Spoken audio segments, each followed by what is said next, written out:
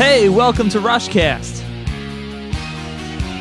Coming at you every Monday and talking about only the geekiest material of Rush's catalog and just about anything Rush. My name is Jay Mantis. I host the show and have been for almost a year now. We've enjoyed a lot of success in our first year as Rushcast, and like 4 episodes named something different. We were, Permanent Waves before. We were Permanent Waves for like 4 episodes, if you've been with us all that time. So thank you for downloading and streaming or whatever. If you want to rate and review on iTunes, that's always appreciated. Today, we're doing something a little bit different. I'm going to try to get onto the show the people that donated to keep Rushcast running. We did a Kickstarter to have unlimited bandwidth on our server, and we successfully met our goal. So joining me for the entirety of the episode today is the second listener to be on who donated after Alec Poulianis. Please welcome Ron Reed. What's up, Ron? Hey, Jay. Thank you.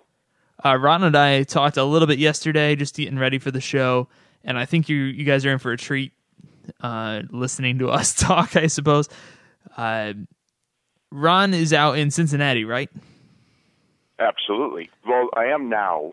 Originally, I was a Rush fan in Chicago for many years, Indiana for a short while, and then now Cincinnati for about the last almost 6 years. And I'm right to say you are not 23 years old. No, absolutely not. I'm 48. Okay. So I've been a Rush fan since, originally, I clearly remember hearing Tom Sawyer repeated when Moving Pictures was out. And though, as I played drums, I was a very young drummer at the time. As a young drummer, I dug it, but it just didn't quite grab me. It wasn't until Exit Stage Left that I had the opportunity to really gravitate with Rush. And the way that came about was I was in a band at the time, and I was in bands, for many years, even as a really young kid. And one of my bandmates, we had this massive PA, and he said, "Man, you got to hear this." And so he puts on YYZ, and this is, of course, Exit Stage Left YYZ. So it's got the incredible, in my opinion, Neil's greatest drum solo for a live performance. And he had it blasting through this huge PA. So, you could really feel it. It was just incredible. So from that moment, I was an absolute Rush fan and went from Exit Stage Left and just bought up the whole catalog and just started absorbing it as hard and as fast as I could. You think to this day that the YYZ performance on Exit Stage Left was Neil's best playing? I think that it was, as far as Rush-related solos, Rush-related Neil Peart drum solos, I think that is the one that it's the most cohesive. And it's got the most where he's taking you along on this journey through just, highs and lows and just incredible. It's just amazing. And the cowbell stuff in there is absolutely signature Neil. And, everything all the way got down to the gong bass drum, where, of course, the first time I heard it through this massive PA, it was just like, wow, I've never heard drums sound that great. So don't get me wrong. Subsequently, he is the master and did incredible things, especially with the horn sections of ladder solos and, all the things that he would trigger and play along with, or things that he would trigger to throw in accents. Love all of that. However, if I was going to take a young drummer and show him or her one solo from Rush, then I would definitely make it that one. On the contrast, I honestly believe that Neil Peart's greatest solo ever, and we'll get into that in just a little bit. I want to talk about the top 10 Neil moments, drumming-wise. But I'll go ahead and reveal that if you go to YouTube and look for Neil Peart, Buddy Rich tribute, He's playing on a little four-piece, and he's wearing a turtleneck, playing a four-piece, and the band is behind him. I only describe all that so that in case anybody goes to look for it, they'll know, yeah, this is the video that guy was talking about. I'm telling you, that is an incredible, incredible solo. And one of my favorite things about it is you can see behind him, he's got Buddy Rich's big band behind him. And when he goes to the cowbell part, the reaction of the crowd is incredible. And the guy in the band behind him, he has this look on his face just like, wow, can you believe this guy? This guy's amazing. He's just loving it. And it's incredible for that somebody who sat behind Buddy Rich is now behind Neil, and that, they just feel it. So, yeah, and have you ever seen that one, Jay? Yeah, I have, and I watched it recently through a different lens because I'm studying jazz right now in a grad program, and I hang out with a lot of jazz drummers. And now that I've heard, I'd heard people kind of crap on Neil's Buddy Rich tribute in that performance, and I always thought that wasn't a different performance. So there's actually two. One of which he's tight, super tense, and that was at a much bigger show. This one is not the same exact. This is sort of a memorial concert where he's definitely a lot looser in this one. I can't remember the distinctive difference, but then that's the one. You're right. Okay, so then I must have seen the first one then. Yes, because the first one, I agree. The drummers at school were telling me, they're like, oh yeah, it just wasn't in the style, and now I understand what that means. It wasn't stylistic, right. And actually, one of the drummers mentioned that. He said, yeah, Neil was really upset after that performance and went and took a bunch of lessons. Yes, no, that's true. The one I'm speaking of, though, he's wearing a turtleneck, little four-piece, 4-piece kit, band behind him, just an incredible performance. In fact, I have searched subsequently to try to see that original video again. I can't find it. But I've seen it before because I remember, man, he's really, really, really stiff. And he was outperformed that night by several of the other drummers, including Steve Smith, who's an incredible drummer, formerly of Journey. He did just an amazing job. And, to hear Journey's drumming, I'm not sure that I would think that he could outplay Neil on any given night, but that particular night he did. However, back to my main point, that performance that he does in the turtleneck on its Buddy Rich Memorial concert, really great, really fantastic. I love it. I'll admit that this is an episode that I am not as prepared for. I've got a ton of schoolwork lately, and didn't have the time to sit down and get all of the emails together and all the tweets that people sent to me regarding the digital discussion from last week and things like that. So for the listeners who I've emailed back and said I'll be mentioning this on the show or whatever, I'll be getting to that next week because I need to sit down and go through those emails. So I apologize for that. However, Ron's really got his stuff together, and he sent me kind of an overview of he essentially planned the whole episode, which works out nicely for an episode or a week where I wasn't prepared. So I'm giving the reins to you, Ron. I will say this: the Peter emailed me and said, and I had read this, but I didn't know anything much about it. That Rush will be, or Geddy and Alex will be on Chicago Fire, I think is the TV show. Can we look that up? Yeah. Can you tell me what the day and time for Chicago Fire and Rush will be this week? We'll have our producer check it out, and I'll let you know. Cool. But what would you like to talk about, Ron? Well, we already talked. You're a Tyshawn defender. I am a Tyshawn defender. I love Tyshawn. I think it's and I love your description of High Water, your narrative that you gave to that. I loved it in a few episodes back. Yeah. And I think that elements of that narrative could be blended or lent. I don't know what you say, but could be applicable to Tyshawn. Absolutely. I think they're sister songs. You know? Absolutely, I totally agree. And, ironically, back-to-back. NBC's Chicago Fire has booked some interesting guest stars for its November 17th episode. What is that, Thursday? Yeah, I think it's Thursday. November 17th, Rush to appear on TV show Chicago Fire on NBC. So we'll all be looking for that. But yeah, I think Tyshawn is definitely a tune. As I throw my producer's iPhone back at him. Tyshawn is something that you have to close your eyes to get inside. You can't go from Anthem on Fly By Night into Tyshawn and expect them to be similar things, because they're not. You have to be the same reason. You know, all these different albums are so different sonically and musically that it's dependent on your mood. If I'm listening to Hold Your Fire, I'm not in the mood for Fly By Night.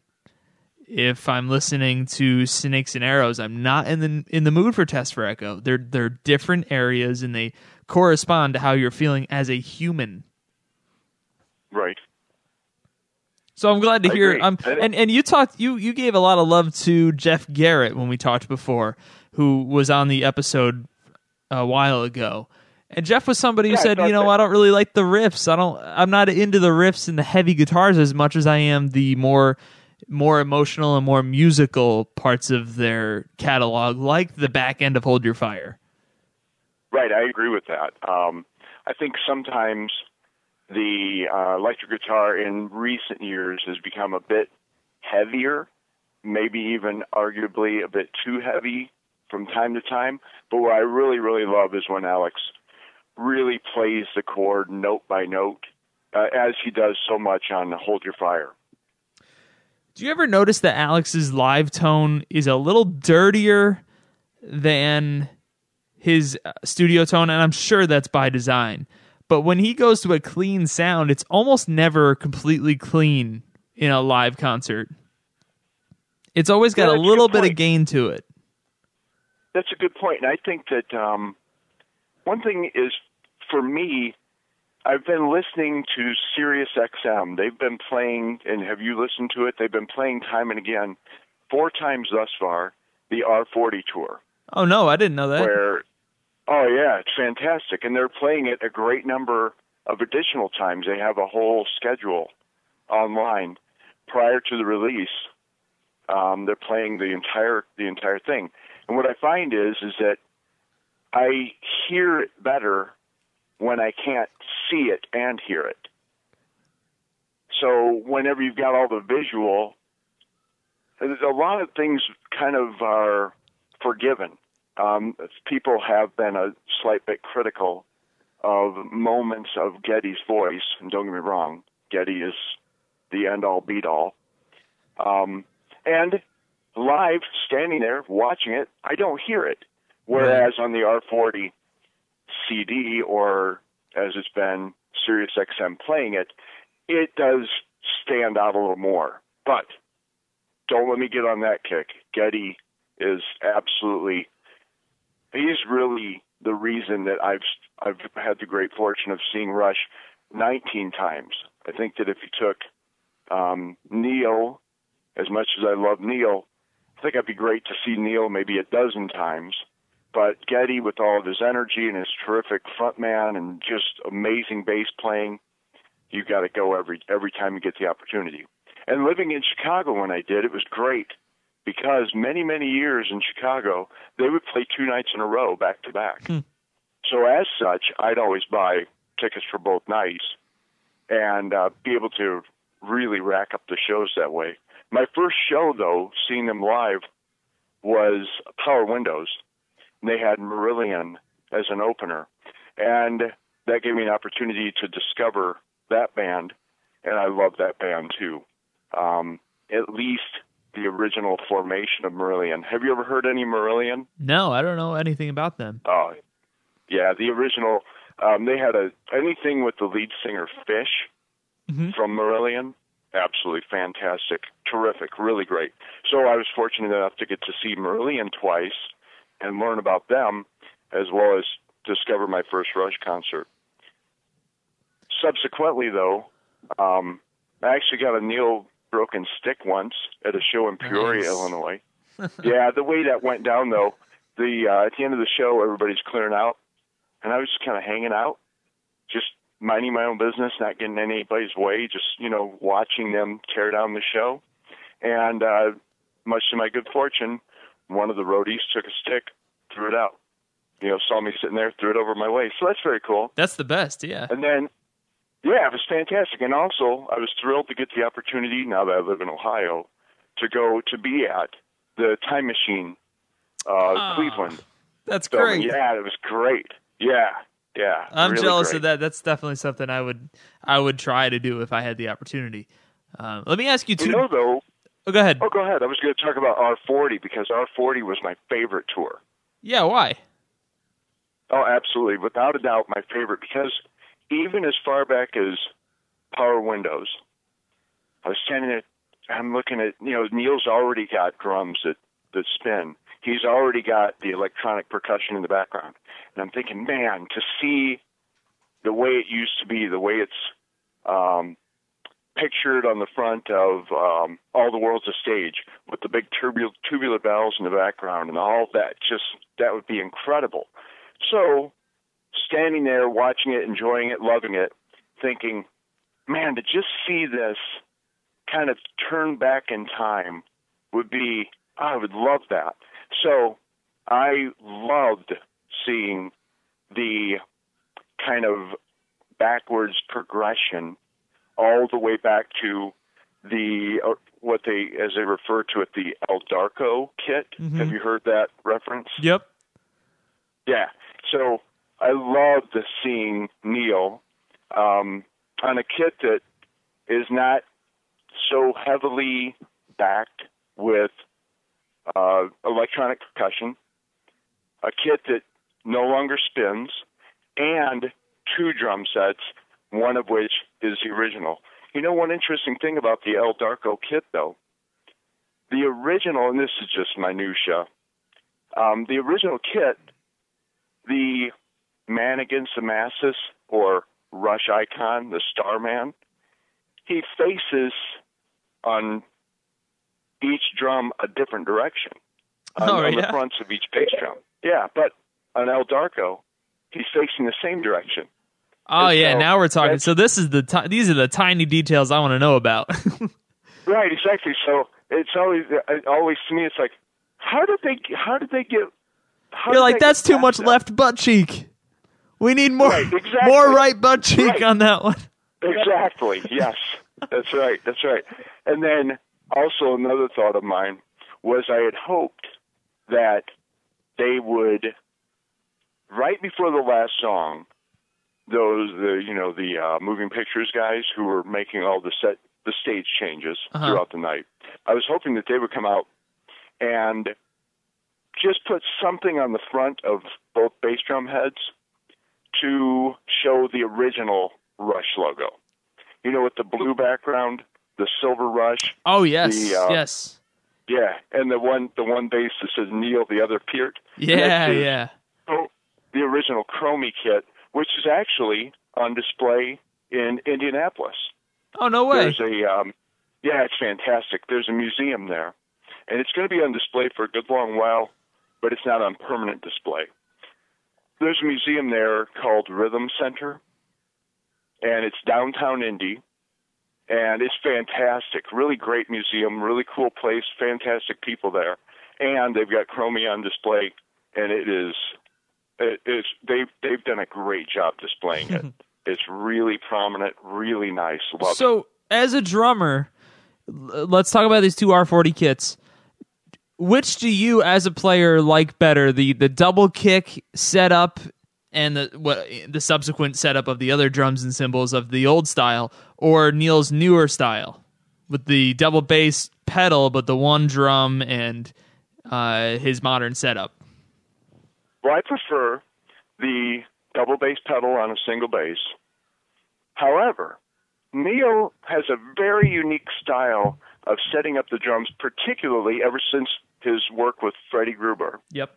To the left of him, the drums, they kind of stagger almost like a stairway upward and then come down. And that's very foreign for most any drummer. Almost all drummers set them up far more like the El Darko kit, Mm-hmm. where it's kind of just a classic type of setup. And often you'll see a lot of bands that they're trying to make it look pretty as opposed to be playable, and they'll set everything up flat, the cymbals, the toms, etc.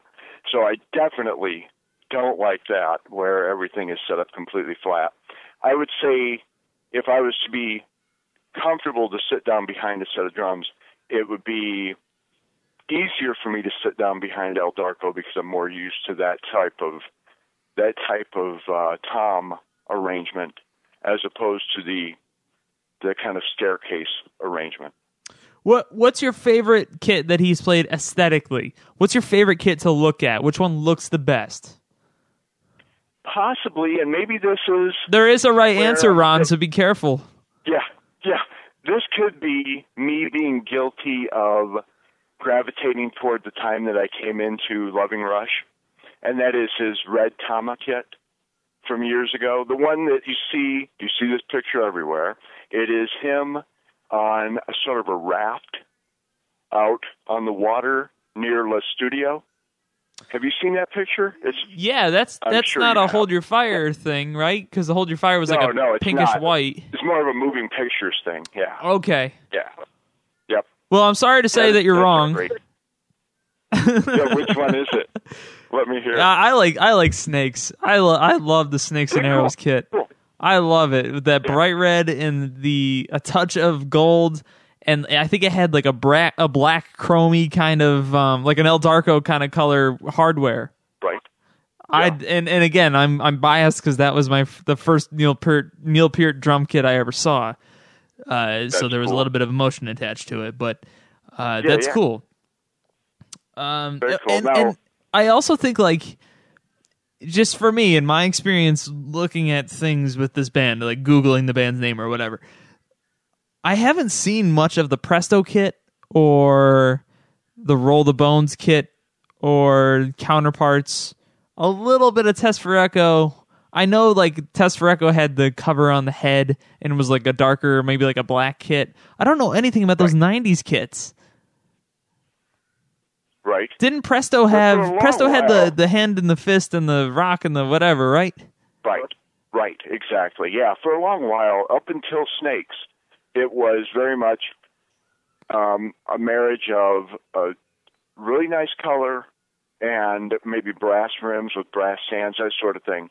And then as of R30, I'm actually wrong about that. R30 was when they kind of had a lot more design with the drums. Mm-hmm. You know, where they incorporated all the logos from the previous albums, etc. And that's very cool. Just kind of for nostalgia, I really love the Tama kit. Wasn't Vapor Trails like a darker red as well?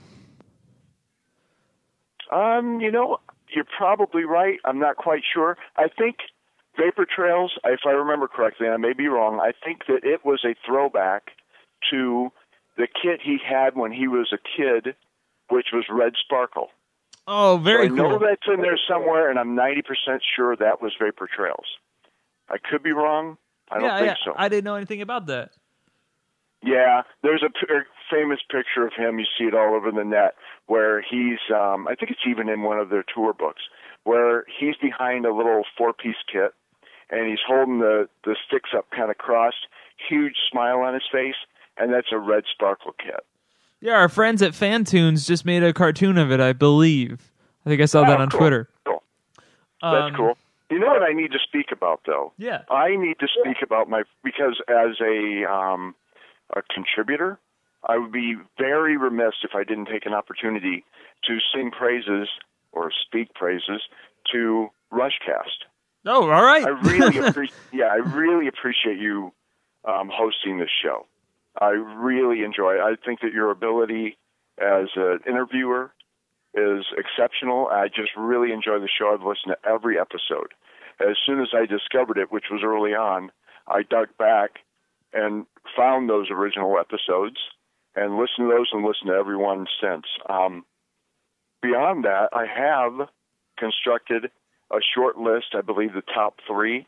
If someone was to come to me and say, hey, what's this Rushcast? Which episode should I listen to?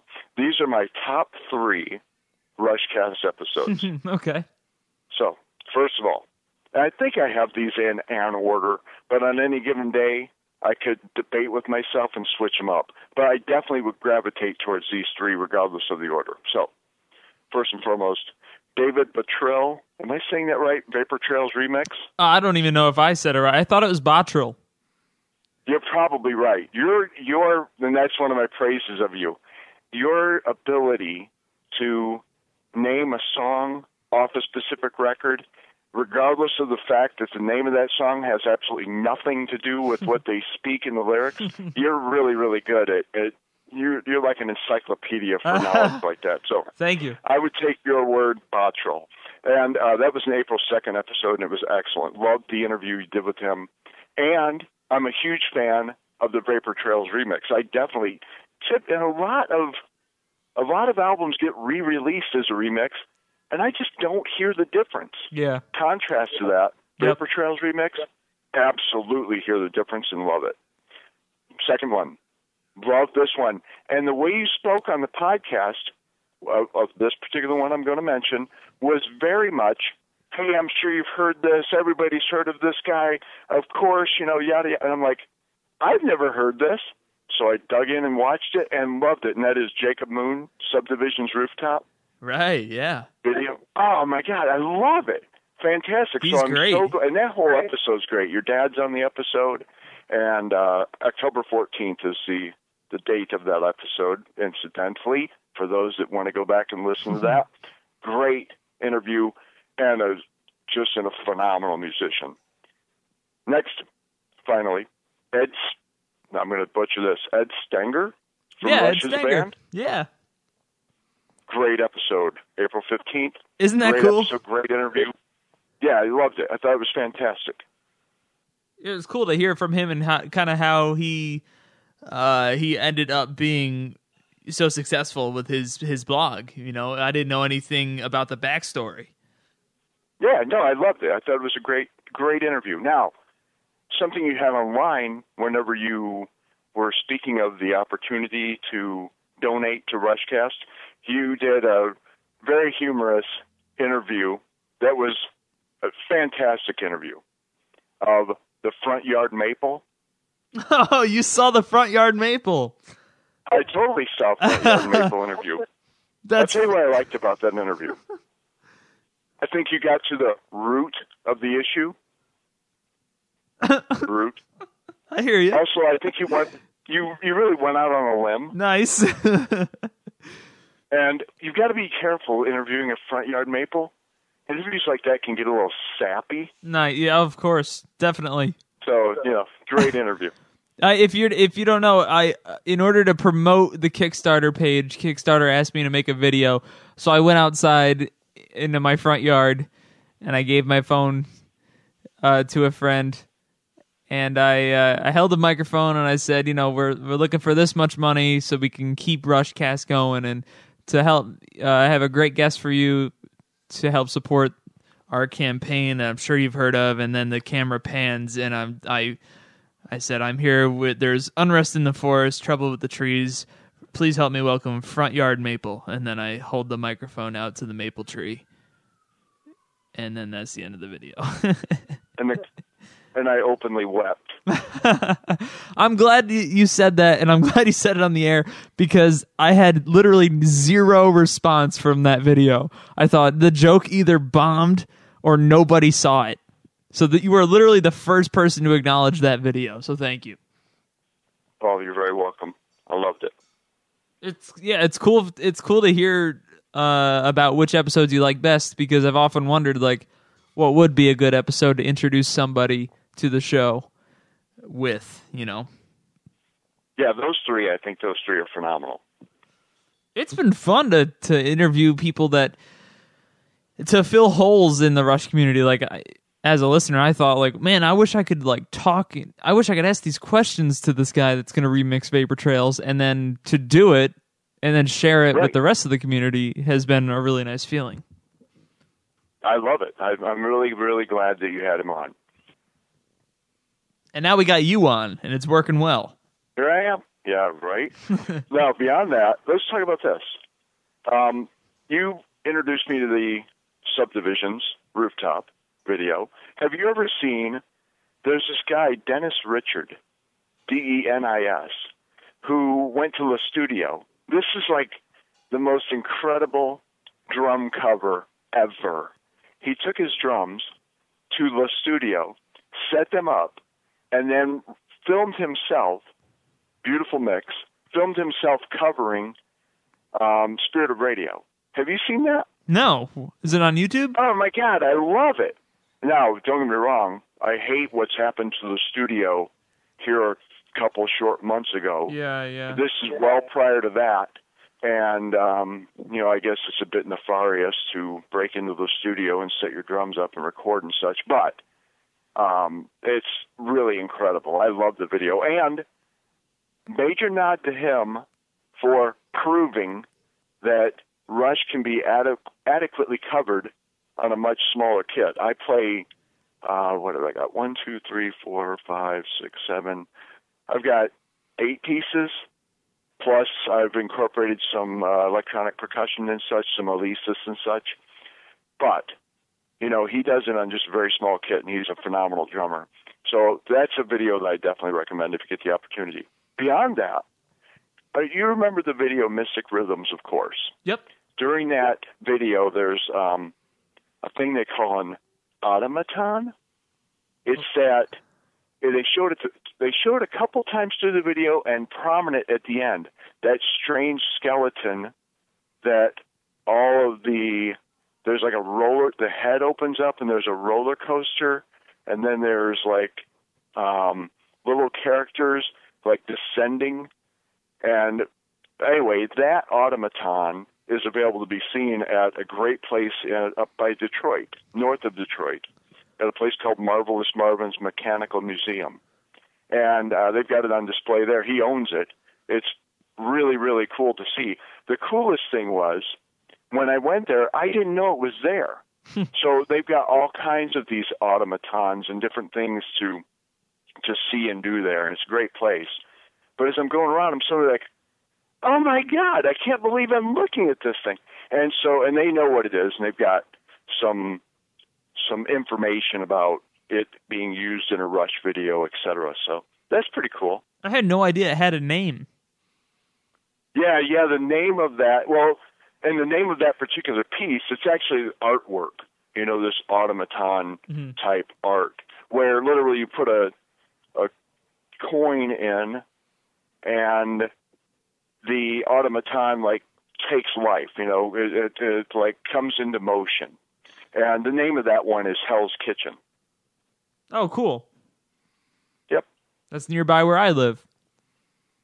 Oh, no kidding. I thought you were in, maybe I'm not listening well enough. I thought you were in New York. New York City. Yeah. But this is in Detroit. Oh, no. I mean, Hell's Kitchen, Manhattan. Oh, that's part of Manhattan's called Hell's Kitchen. Right. I'm sitting there going, Hell's Kitchen is in New York, right?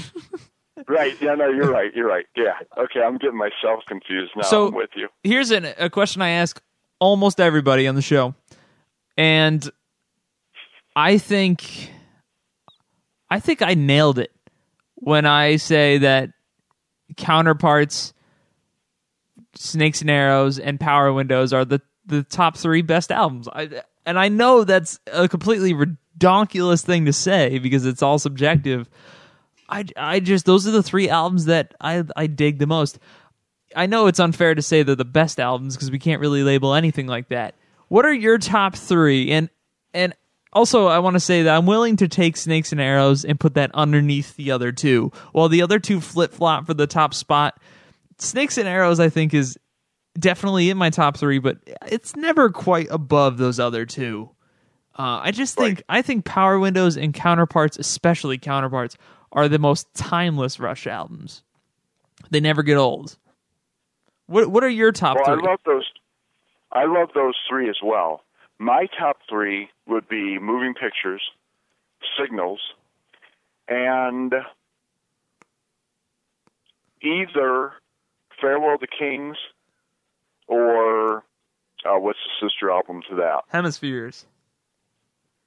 What is that? Hemispheres? Yes, Hemispheres, right. Exactly. Sorry, I was on a blank there. No, it's all right. But yeah, those are my three favorite. So on any day, it could be Hemispheres or Farewell to Kings.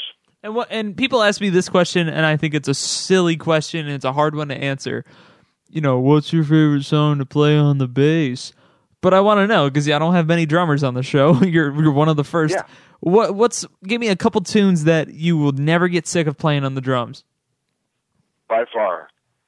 Absolutely. And I would say I'm not getting sick of playing them on the drums. I think my girlfriend's getting sick of hearing me play them on the drums. That is the following. Mm-hmm. YYZ, Subdivisions, and Tom Sawyer. Wow, keeping it classic. Over and over and over, those songs, I love to play those three songs over and over and over.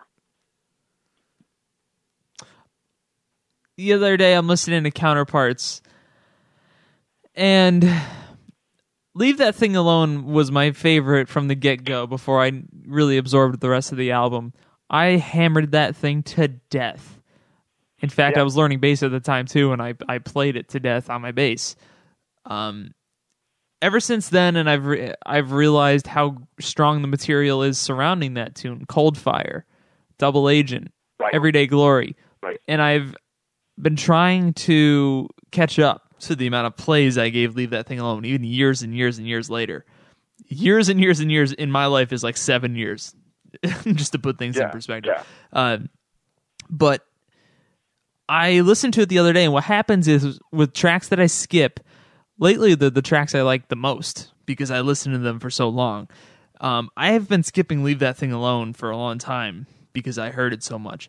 But what happens is I get into New York City traffic, and I get so distracted that I forget to skip it. And the other day, driving home from school, I realized I was halfway through Leave That Thing Alone, and I went, oh yeah, like, this is the greatest tune. And I listened to it and realized halfway through, right before like kind of the last little bit, is that one drum solo where nobody else is playing, and it's 2 full measures of Neil. I think that fill is one of the tastiest moments in Neil's playing. And I know you've got a list of your top 10, right? Well, it has not made my top 10. My top 10 Neil moments. And I give an honorable mention, because any top 10 Neil moments and you don't mention this, you're going to absolutely catch some heck. And that is, just to mention it, it's not actually in my top 10 moments, but in Fountain of Lamneth, Diddicks and Narpitz, of course you have to mention that. Is that the big fill? Exactly, right. Yeah. That whole solo, yeah. Now, beyond that, and mine, it ebbs and flows from being, in some cases, complete songs because of specific reasons, and in other cases, little snippets of songs because of a specific fill. So this is kind of a crazy list, but I love Circumstances. Sure. Fantastic song all across the board. And I think that if you were going to introduce Neil to a young drummer, this is Neil Peart, that it's a great song because of its diversity. I mean, there's bell parts in there, all kinds of percussion and Circumstances. Beyond that, Anarchist, coming up to the most recent record. Oh, yeah, love totally. The Tom work. Yeah, I love the Tom work in Anarchist. And that's a very unconventional way to play the drums. In other words, everybody goes straight hi-hat, bass, snare, and Neil is approaching it far more Keith Moon, almost Wipeout-like with Anarchist. I would throw in maybe a sister song to Anarchist for my list. The entirety of Clockwork Angels, the track, the song, I think is some of the definitely unconventional drumming for rock. Absolutely. No, definitely. Absolutely. The end of Limelight. At the very end, he does a massive drum thing, a huge fill at the end of Limelight. That's true, yeah. I had never considered that to be... now that you say that, I realize how right you are. That's a great example. Yeah. Tom Sawyer, the entire song. Yep. And, of course, the solo work in there, the breaks. YYZ, entire thing, the solo pieces, and the ride cymbal in YYZ is particularly interesting. Yep. Spirit of Radio intro. Right at the very beginning where they're all, playing in syncopation with one another. Yeah, with Geddy, right? Yes, that's extremely challenging and mastered. Digital Man intro, as often played on your podcast. That's true. Yeah, I never get sick of it. Great. I love hearing it every week. Yeah, it is great. Absolutely. I love the way that you've mixed it, where it's instrumental underneath. You've kind of I appreciate that because I spent a lot of time cutting that together to make it sound like I just took the vocals out. It's fantastic. Yeah, the way you've looped it is really, really, really great.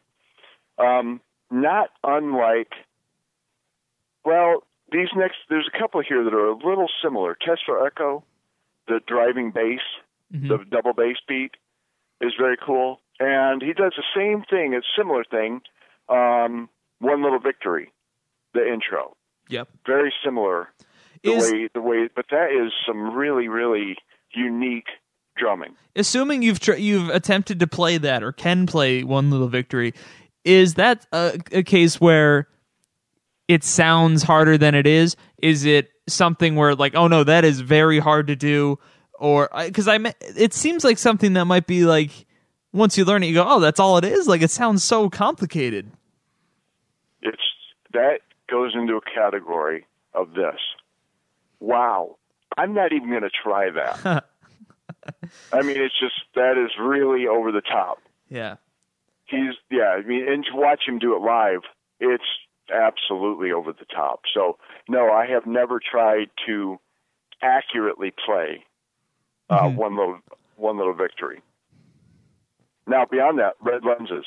I believe that is a great example of digital percussion, where the rhythm that he plays on the electronic, I think that's a great example, that particular song, great example of what he's done with electronic percussion slightly before and for years after. So I'm trying to imagine Red Lenses in my head, and I think you're talking mostly about the chorus where he says it's the color of your heartbeat.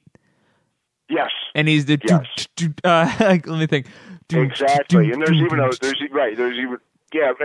parts where the keyboard is going dun, dun, dun, yeah, it's almost like a Mystic Rhythms-y kind of thing, right? Yes. Very much so. Very much so, yes. Now, here is the moment I've been working up toward. The number one, by far, if I'm watching this on Exit Stage Left, the live DVD, and there's no way I can stay on the couch. During Xanadu, when it comes to the second go-round of the lyric held within the Pleasure Dome, decreed by Kublai Khan, well, the way that he plays it on Exit Stage Left live, the second go-round, it is amazing. He takes it, does a run, it's simple, but it is like so powerful. He goes all the way from the smallest tom and just works it just lightning speed all the way around to the lowest floor tom. And is it towards the end of the tune or the second time around, meaning like the tune's almost over? Yeah, no, there's two passages. In the first, the line is to stand within the Pleasure Dome, decreed by Kublai Khan, and Geddy and Neil, they do this like that, right? Well, the second, and they do that in the first, they do it just like on the record, the first go round. But for whatever reason, on Exit Stage Left, the second passage of that, Neil just goes from the top all the way to the bottom. I loved seeing Xanadu live.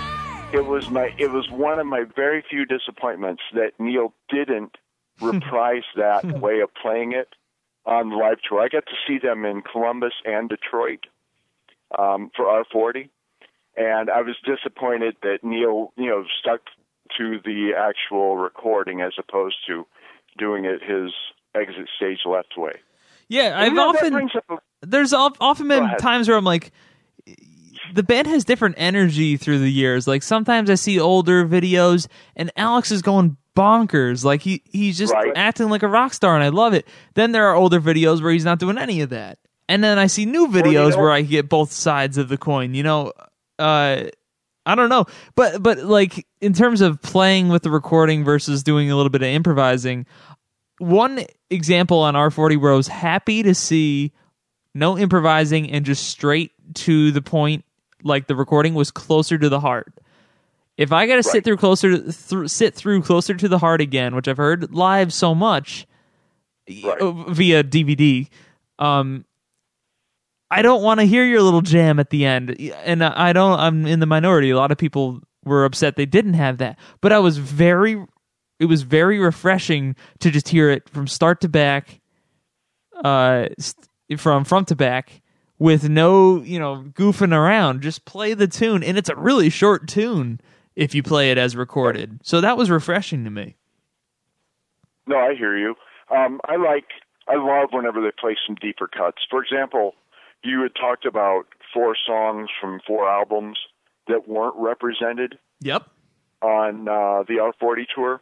And, well, not that we're speaking to that, but just briefly I'll mention. Yeah, I want to hear what you got. Test for Echo. Yeah. From Test for Echo, my 2, which I couldn't, I was debating these 2. It came up to these 2. Time and Motion or Resist. Now, Resist, I believe I've seen live before. But Time and Motion, I don't think I have. I think they played it on the Test tour, but I could be wrong about that. Did they? Yeah. From Presto, Scars, and I would love to see them do Scars with a drum solo. The way that song is put together, doesn't he quote Scars? Hasn't he quoted the Scars beat in his solos before? I believe probably. It definitely lends itself to soloing. Yeah. Hold Your Fire. Yep. Open Secrets or Mission. I was debating between those 2. Now, Mission has been a song that I've seen live. Open Secrets, I don't think so. I don't think they've ever played Open Secrets. Right. And then finally, Power Windows. I'm pretty sure Power Windows tour that they played Middletown Dreams, but I love it. On the Power Windows tour? Yeah. Yes, they did. So I love that. I would love to see that again. Guys, there's a cat on me. And I'm not going to lie, I love it. But that's why I'm giggling. So first I want to talk about, I think you're right with Time and Motion. Like on that album, how can we not ask for something so heavy? Maybe Jeff Garrett wouldn't like to hear Time and Motion, but I think it'd be cool with their new sound. But your list of top 10 drum moments is fascinating in that Red Lenses sticks out like a sore thumb. Everything was so, YYZ, Limelight, Spirit Radio, Tom Sawyer, Red Lenses. That one through something. Yeah, I wanted something to represent the digital, right? The electronic percussion, and I think that Red Lenses is arguably his greatest moment on electronic percussion. Okay, so I always thought it was weird, and you'd be a good person to talk about this with. Like, what are the tunes he plays his electric kit live on? A lot of the Power Window stuff, a lot of the Grace Under Pressure stuff, obviously. But more recently, the middle of Clockwork Angels, where he spins the kit around, but doesn't really change the sound at all. In fact, when I first saw that tour, I was like, why is he going to the electronic kit? If I didn't see him do that, I would have never thought it wasn't an electronic kit that recorded that sound. Right. What did you think of that? Yeah, good point. Well, I agree with you. And this year, it seemed, R40, on his primary kit, that a lot of the digital electronic was kind of incorporated into the drums themselves, like there were triggers. Yeah. It seemed that the toms had, instead of doing an entire electronic kit, it sounded at moments like they had triggers on the actual toms in order to use the electronics. So I really love that that Neil's done so much with electronic percussion and with standard percussion, particularly when he was first getting into it. You could read in Modern Drummer magazine quite a bit about him amassing all these sounds, and many of the sounds he was putting together were from ancient percussion. So percussion that if you were to play it with any regularity, it would disintegrate because it's such an old instrument. Right. Equally, you couldn't bring it on the road because it wouldn't hold up to road wear. So to be able to hear those sorts of sounds, but yet have it be in a durable format that can make this tour worthy is, I think, brilliant. My buddy Chad, who's on the show often, I call him our correspondent. Correspondent Chad says I'm able to. I have this amazing ability to bring everything back to Power Windows and Hold Your Fire. I was reminded of that as I'm about to shift everything back to one of my 3 favorite albums, Counterparts. Let's go back to Counterparts. I noticed in Hold Your Fire, or now, what am I saying? In Nobody's Hero on Counterparts, there's a really interesting thing happening in the drum beat in the chorus. So, saves a drowning child, cures a wasting disease. This is the part of the song I'm talking about. If you listen to the drums, tambourine. Where's the tambourine happening? Oh yes, it's a foot tambourine, right? Right, exactly. And the backbeat. Obviously, you're not speaking of that. It has to do with that. The backbeat is not on the snare with the snare drum. It's the backbeat where you would anticipate it to be is where the tambourine hit is, and the snare happens on beat 4 or something weird. If you just isolate that, right? Yeah, I think that literally the tambourine is keeping time, but everything else is syncopated to that. Right, and it almost feels backwards. Right. But it doesn't feel weird, because if it felt weird, I would have noticed a long time ago. Yeah. His foot tambourine is something that he uses in solo as well. And he's doing it as sort of, where it goes, let's see, it's almost like that. Yeah. You know? And then he's playing fills over the top of it. So it kind of reminds me of that same sort of thing where he's doing, and I've got that set up in mind too with a foot trigger for tambourine, and I really like it. It's fun to play with. There's how many times in Rush music do we hear the hand tambourine, the tambourine played by hand? There's one moment I'm thinking of now in High Water. After the intro of High Water. You're talking about something I don't know about. Where is it at in High Water? We get this big intro with loud sounds and lots of synths and big guitar parts. And then it all kind of drops out right before the lyrics come in. And just before it drops out, you hear him hit the tambourine and shake it really fast, like playing 16 notes. Cool. I'll listen for that. And I also think, doesn't he play it in the larger bowl at one point? I could be wrong about that. I thought there was somewhere on Snakes where he plays tambourine by hand. Yeah. No, but so is the Tama kit, that red Tama kit, is your favorite to look at? Which one sounds the best? That's an interesting question. Like, this might be more of a brand question. Like, do the DW kits sound best to you, or what? You know, my experience with drumming is very much that the heads seem to make a bigger difference than the shells. Sure, it's like strings on a bass.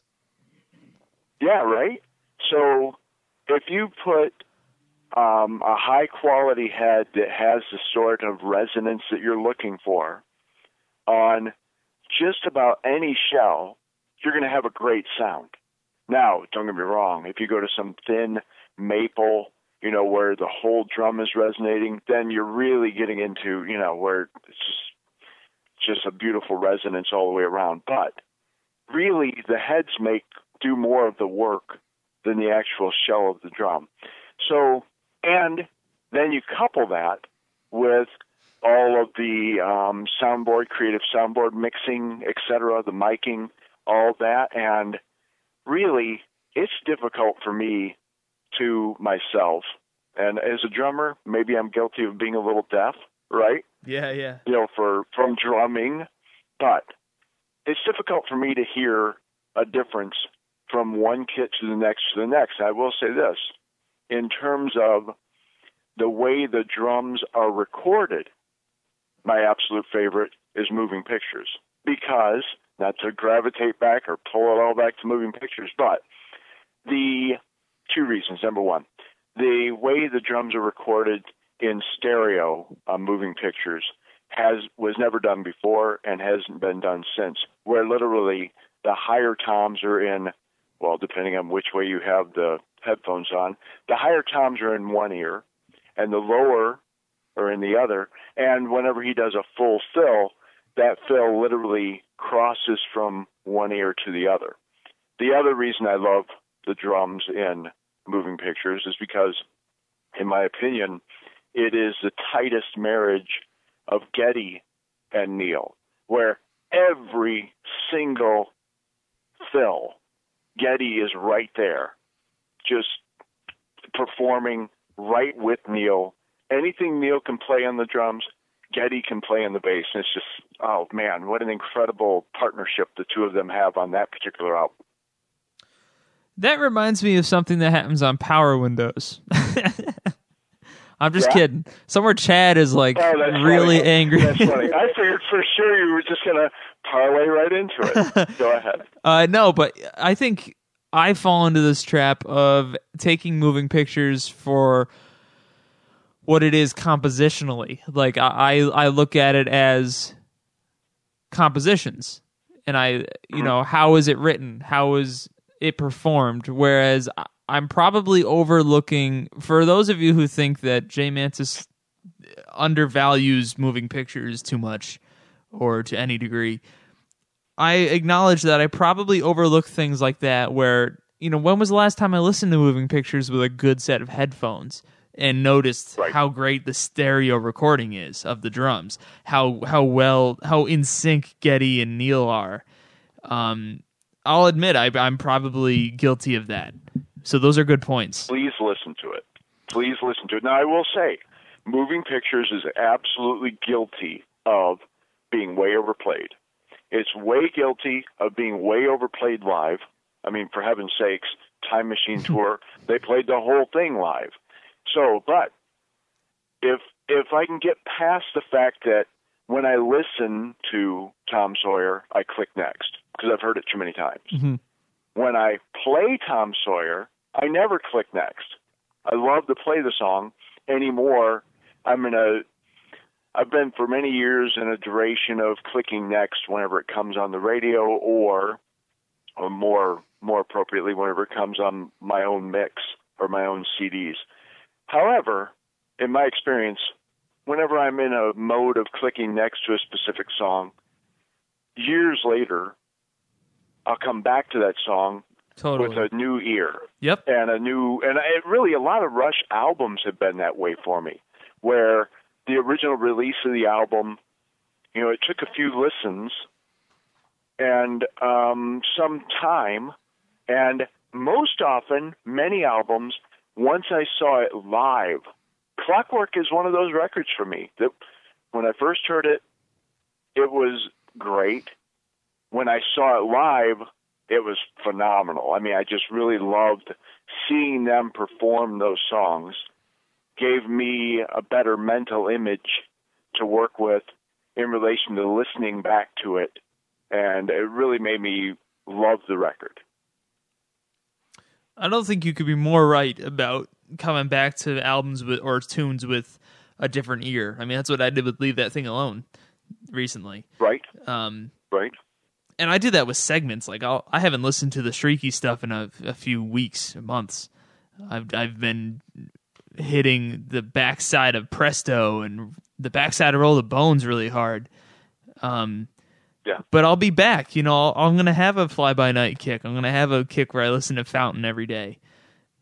I'm going to soon. I'm going to remind myself how amazing 2112 is as a whole. Right. Oh, you know, I'm glad you mentioned that. That brings me to another thing I wanted to mention in relation to various cool Rush stuff that I wondered if you'd ever seen. I don't know if you're much of a video gamer or whatever. Sure, yeah, man. I play. I am. I'm not like addicted or anything, but the types of games I like, I definitely enjoy them. I've played my fair share of Crash Bandicoot. That's cool. Yeah, right. No doubt. Yeah, Guitar Hero Warriors of Rock. Have you ever heard of or played that game? That's a more recent version of Guitar Hero, right? Yeah, but it's a version of Guitar Hero that has 2112. It's in entirety. Holy crap. And, yeah, it's fantastic. And has, and this is going to blow your mind, so please make sure that cat is safely seated on your lap before you jump up. Geddy, Alex, and Neil provide a spoken narration. You know when you open up the gatefold of the album, there's sort of the story of 2112. Well, they take, in turns, in sequence, they each read a section of that. Oh, so man. As you go through playing, it's fantastic. As you go through playing the game and unlock certain parts of the game, you then have unlocked that narration, and that narration is what kind of carries you through to the next section of the game. It's so really, great. Really, really cool. You've had so much, really you gave me so many things in this episode that I had never heard of. And that's the best. That's cool. In return for me introducing you to Jacob Moon, I guess. Exactly. That's exactly right. Yeah. I definitely wanted to see if you had heard of some of these things. Equally, the Trailer Park Boys, I love that show. Do you like that show? I've never seen it when it doesn't include Alex Lifeson. But I've multiple occasions where people come up to, I mentioned something about Rush, and I'm a really big fan, and people go, "Oh, you're a big Rush fan?" They're like, like Trailer Park Boys? And I go, yeah, I know what you're talking about. And the movies are not that good. I don't like the Trailer Park Boys. But you enjoy the movies, show? But I love the show. The series is fantastic. Okay. The movie, there's something about it that does not translate to their movies. But the actual series itself is fantastic. And so I wondered what your thoughts were on Trailer Park Boys. Now, another thought that I've had that's never been mentioned on Rushcast, have you ever listened to Geddy on, and I'm sure you have, Bob and Doug McKenzie? Take off to the great north, take off. Yeah. When I was a little kid, I had bought that record because I loved Bob and Doug McKenzie. I loved SCTV.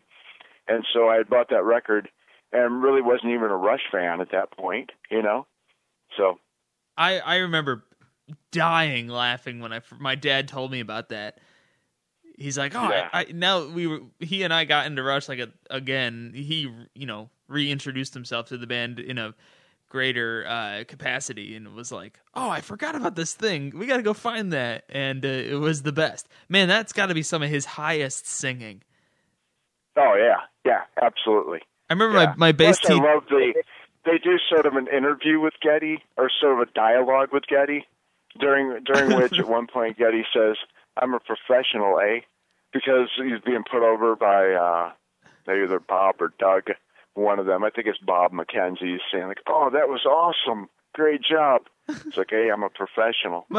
My bass teacher when I was doing undergrad near Canada, my bass teacher lived in Ottawa and commuted, and I told him, he knew I loved Rush, and he would always talk about that show and make fun of it, and he had the accent, so it was great. It was authentic. Right.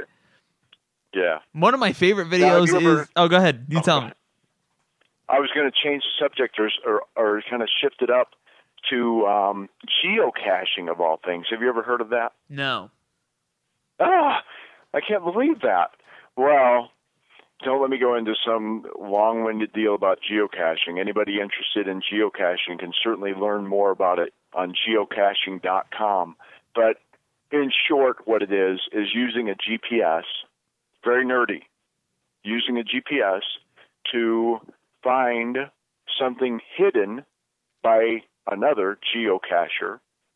And so you use the GPS to find it, and then if you wish, you can either just sign the log that you found it and then log online that you found it, or you can trade items, and it's always typically. It's usually like McDonald's toy type items, but I digress.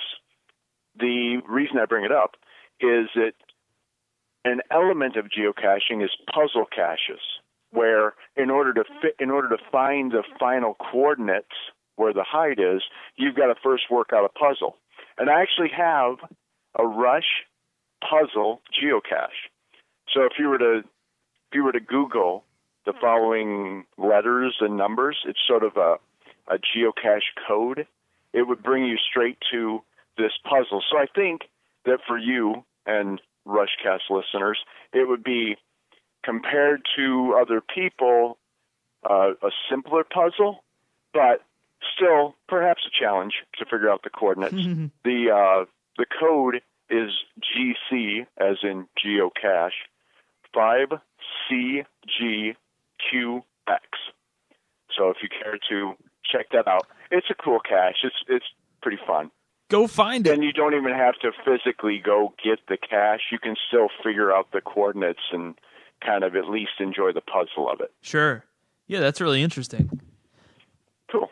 Ron, I'm happy you donated. I'm happy you're on the show, and I'm happy to have you as a friend of Rushcast. So thank you for being here. It's been my pleasure. Thank you very much for having me. And I hope we stay in touch down the road. I would love it. We were talking about maybe here, if you ever want to send in audio clips or anything to contribute to the show and listeners can hear back from you. That's always a possibility. Great. Absolutely. I will look forward to it. Anything else you want to say before we're done here? Before we roll? The future of Rush. One last thing, the future of Rush. Although no one knows, obviously, all we can do is speculate, or perhaps even hope certain directions come around. Future of Rush, perhaps. I love Geddy's My Favorite Headache so much that I would love to hear him release another record, and I'd love to go to a smaller venue to see Geddy perform. And then I'd love for Rush to get back together and, do it all again, But I would love to see Geddy perform some of his My Favorite Headache and whatever he would release. That would be pretty phenomenal. Listen, I cannot say enough good things about My Favorite Headache, and it took forever to grow on me, but we're doing an album series in 2016, starting with the first Sunday of the new year. We're going to go through every album and bring on people who are, basically experts on that album. And I want to include Victor, and I want to include My Favorite Headache chronologically. So, Ron, if you think you can speak to My Favorite Headache, by all means, send your ballot in. If anybody else is listening, and we've got a bunch of albums open still. If you were around when a certain album came out and you know a lot about that album, or just want to speak about your experience with that album, let me know, and you'll be the person to come on like Ron is on right now and talk about one specific album for an entire episode. But My Favorite Headache is, man, so many good tracks. And that was, again, a thing. You just had to be in a different mood and you had to be expecting something different to really understand it. Yeah, I love it. And it expands on my respect of Geddy. Totally. And it's a different thing. Like, Window to the World is a very different vibe for Geddy, and all those tracks. Absolutely. Whew. Oh, man, this was fun. Good episode, man. Cool. Thank you. I enjoyed it. Thanks very much. And we will see all of you guys very soon. Thanks for listening.